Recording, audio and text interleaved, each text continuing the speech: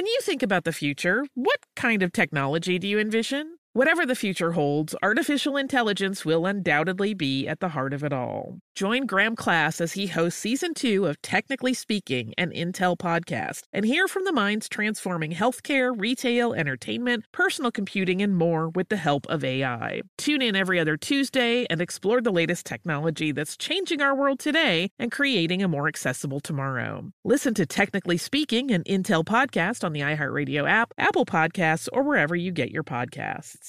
Before AI can help your business predict demand, accelerate growth, inform decisions, automate tasks, reveal insights, generate content, you have to trust it.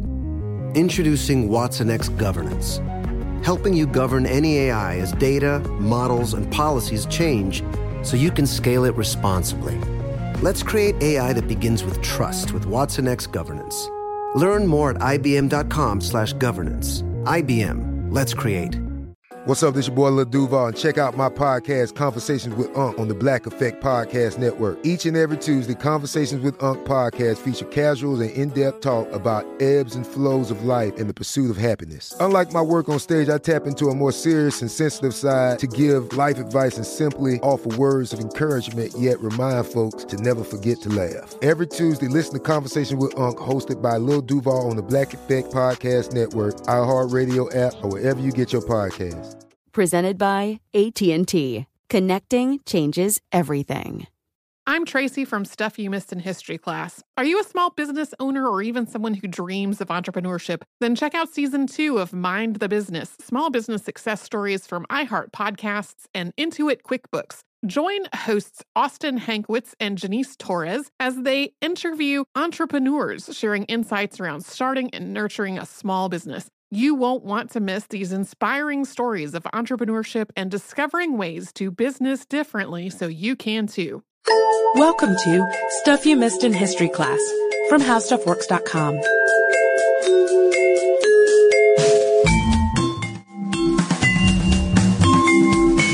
Hello and welcome to the podcast. I'm Deblina Chakraborty. And I'm Sarah Dowdy. And we are continuing on with our look into Civil War medicine. In the last installment of this little mini-series we've been working on, we examined the life of Mary Edwards Walker, who was the only woman surgeon formally engaged for field duty during the Civil War.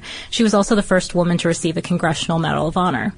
And although she'd treat anyone who needed help, Walker was officially on the Union side. So for this podcast, we're going to switch things up a little bit and talk about a prominent Confederate doctor, Dr. Hunter Holmes McGuire. We've tried to be diverse with all of these Civil War episodes we've been doing. And balanced. And showing different races, different sexes, different perspectives, sides of the war. So, well, like you said, we're going to be talking about Dr. Hunter Holmes McGuire today, a Confederate doctor. And, of course, McGuire didn't have any trouble actually becoming an Army doctor like Mary Walker did, simply because of his gender. But he did face some challenges that were pretty unique to doctors of the Confederacy. And we're going to talk about that a lot more later. But the thing that's really interesting about McGuire is that you almost can't talk about him without discussing his most famous patient, Lieutenant General Thomas J. Stonewall Jackson. Yes, hence the title of this podcast.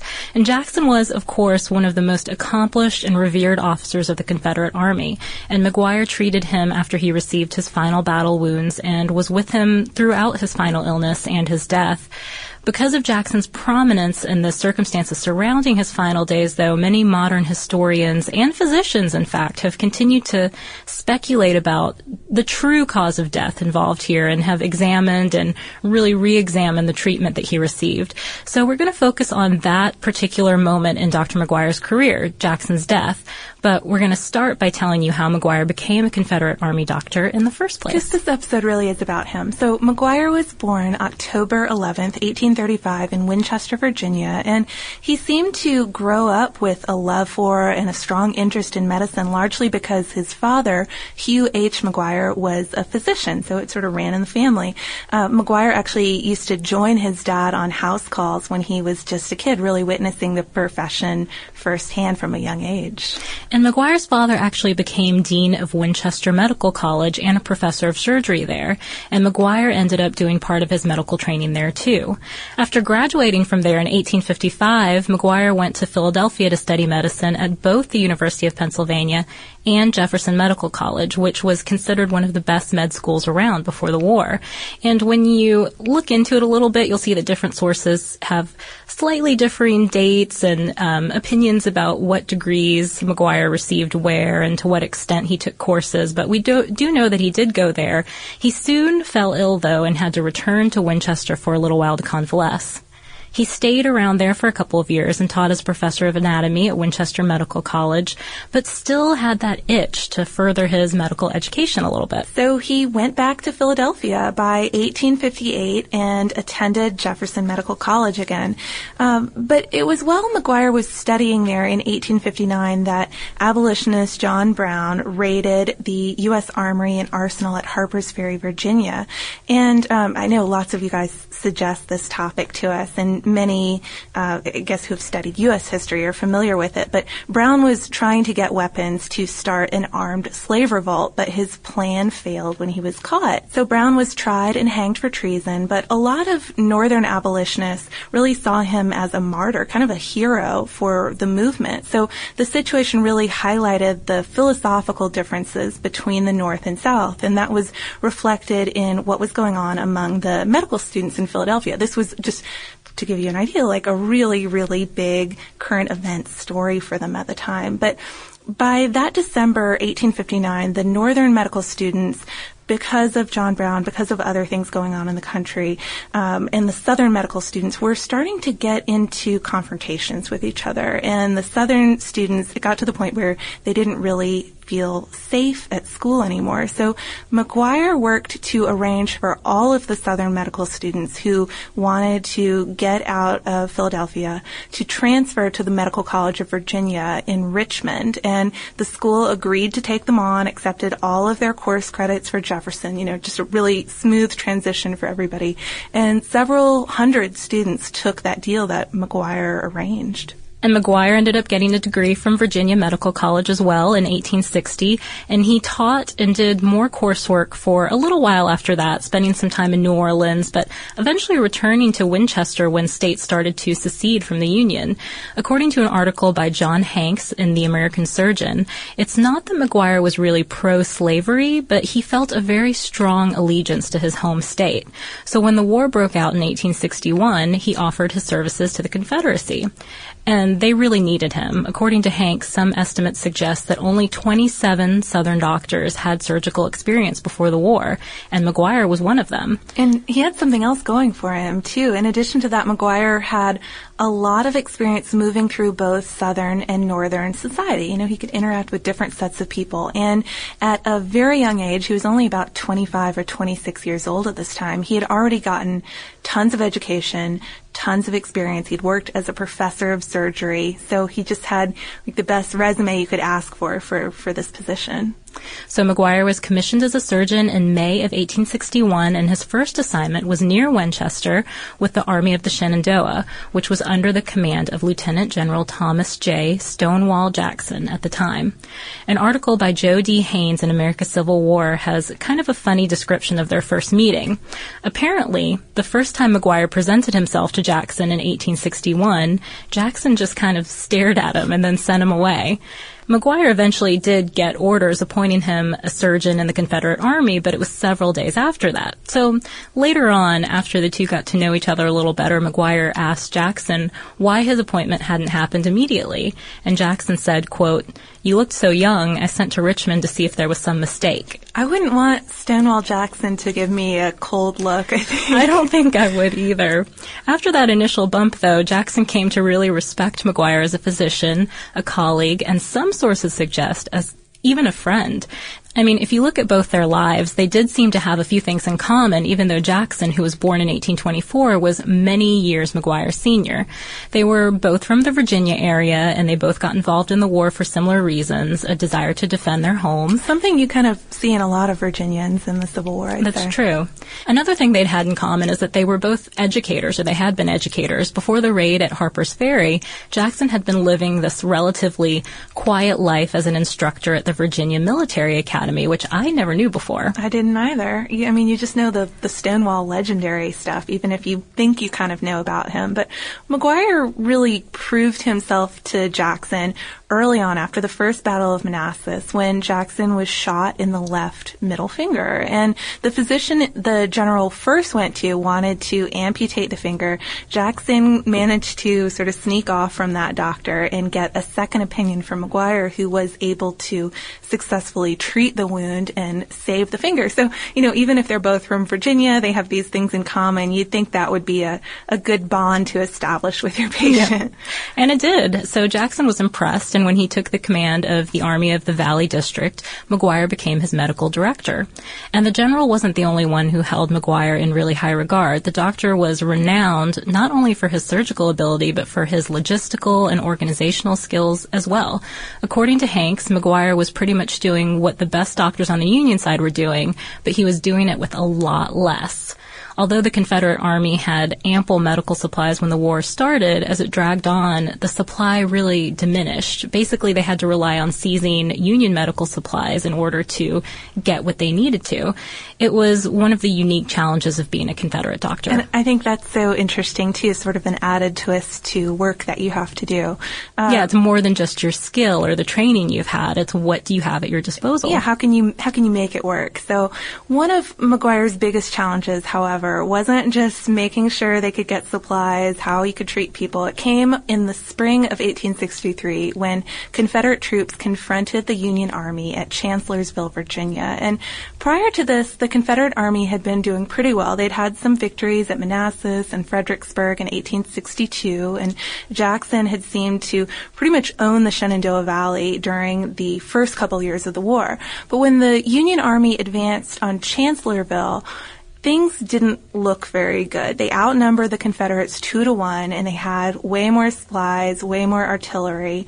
But amazingly, the Confederates managed to get the upper hand when Jackson pulled off one of his trademark flanking maneuvers. And Delina, I bet you could explain flanking. I think I can a little bit. I'm no expert, but flanking basically meant taking troops on a longer encircling march around an enemy rather than attacking head-on.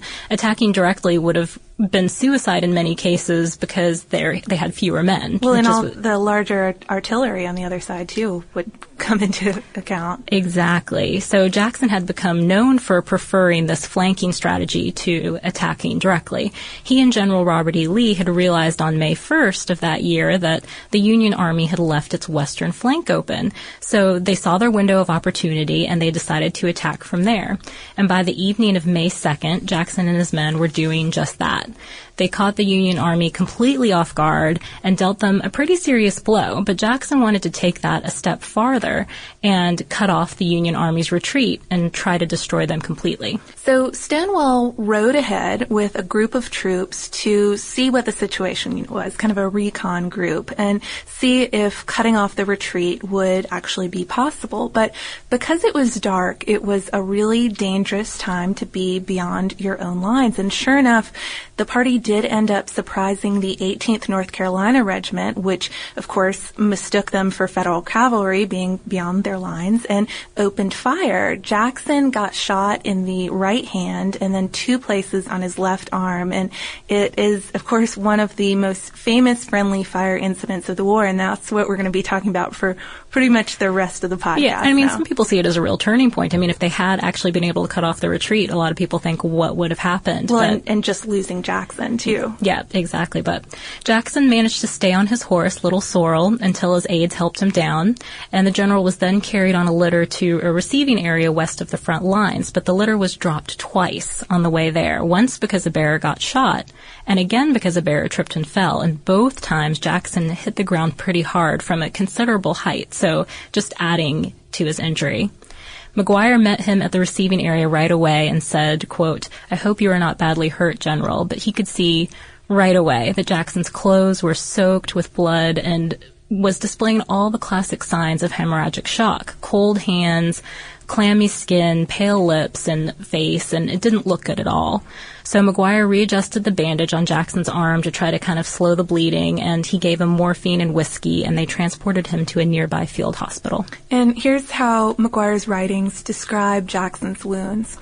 There were 2 wounds in his arm. The first and most serious was about 3 inches below the shoulder joint, the ball dividing the main artery and fracturing the bone.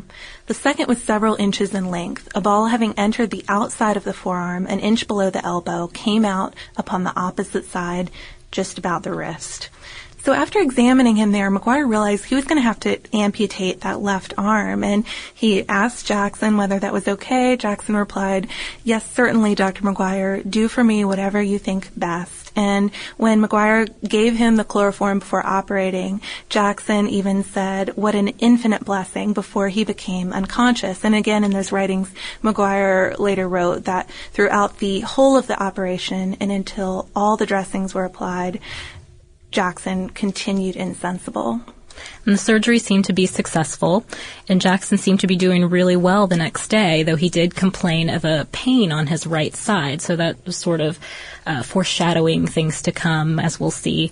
A major came to receive instructions from him, and Jackson appeared to kind of know at this point that he wasn't in any state of mind to give any instructions. He said, quote, "I don't know, I can't tell. Say to General Stewart he must do what he thinks best." On May the 5th, General Lee sent instructions to move Jackson to a station that was 26 miles away. Basically, Lee didn't want Jackson so close to the battlefront because he was afraid federal troops might capture him. According to Haynes' article, Jackson said, quote, "I'm not afraid of them. I've always been kind to their wounded, so I'm sure they'll be kind to me." But Jackson and McGuire did end up making that bumpy, long ride together in an ambulance, and Jackson was taken to a place called Chandler House. And he seemed to be doing well initially after he was relocated. He slept well the night he arrived. He was eating well. He was even cheerful at times. So McGuire was optimistic, enough so that he actually allowed himself some sleep after being awake for about 3 days straight. That second night, though, at about 1 a.m. on May 7th, Jackson woke up nauseated, and he had a pain on his right side again.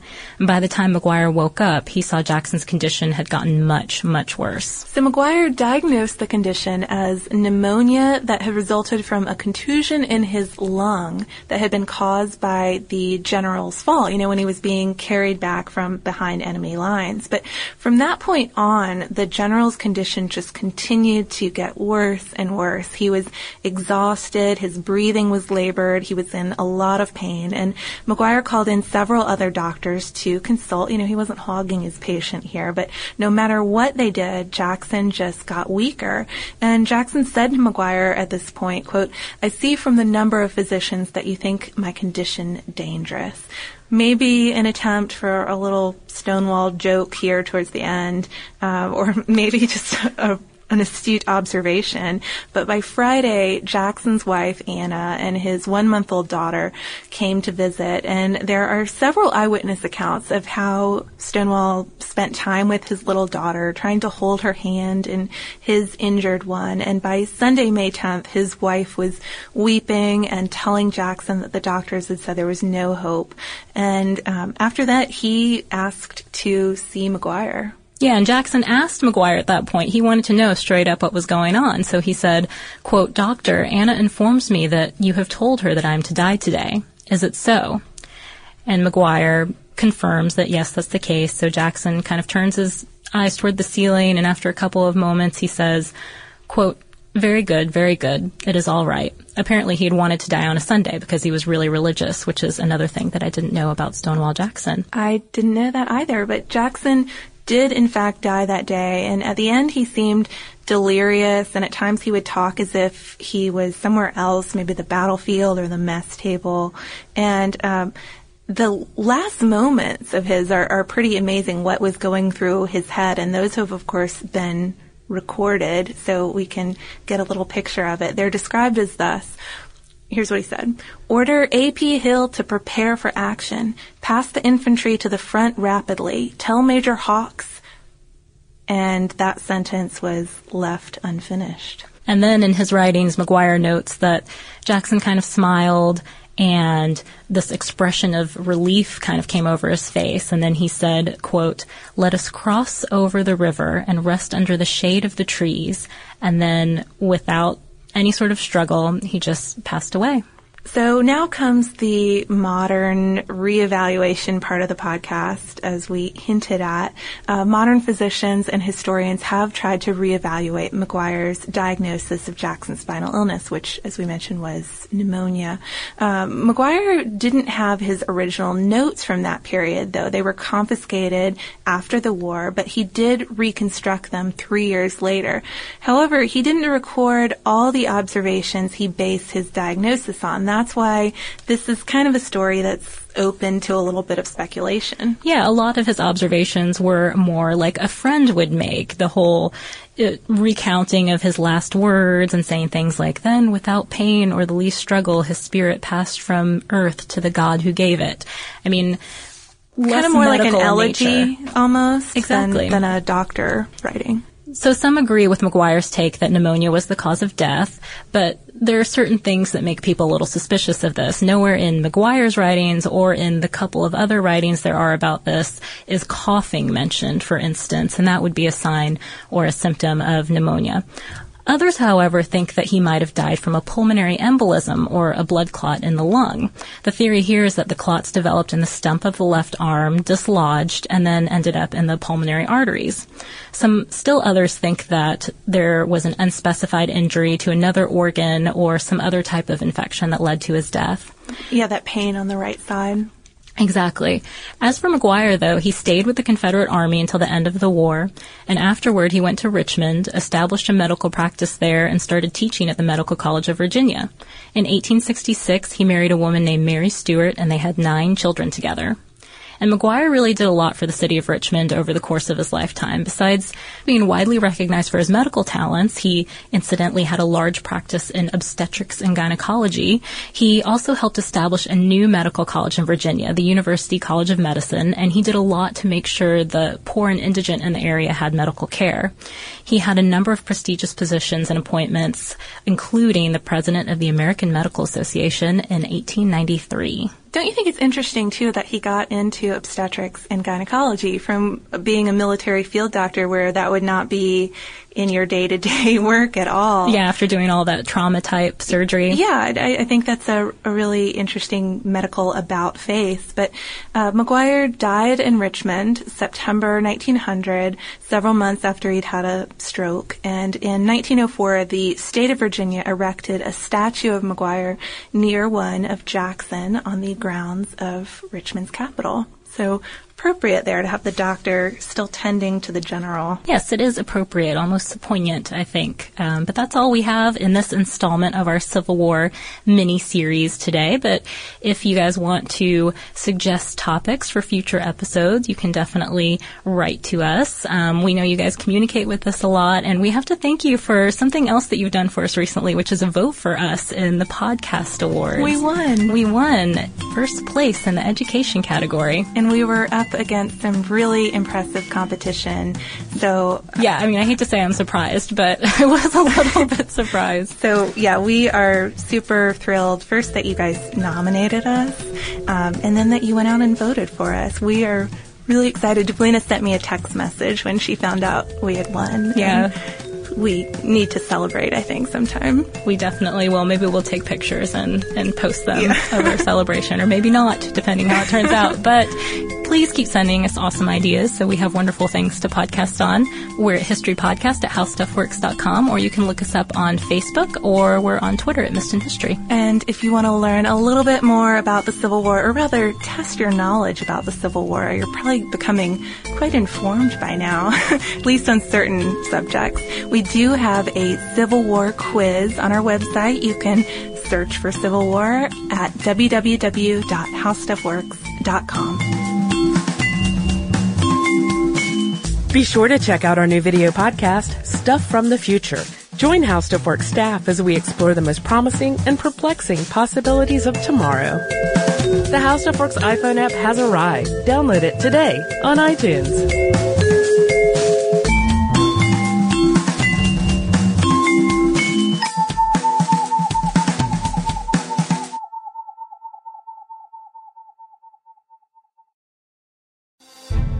of popping the question? Diamonds Direct has an offer you can't miss. This month only, buy a natural diamond engagement ring of 1 carat plus and receive a free natural 1 carat diamond tennis bracelet valued at $2,000. Imagine giving her the ring of her dreams and her wedding gift all at once. No one provides education, selection, and value like Diamonds Direct. Your chance to get a free tennis bracelet from your friends at Diamonds Direct won't last long. Details at diamondsdirect.com.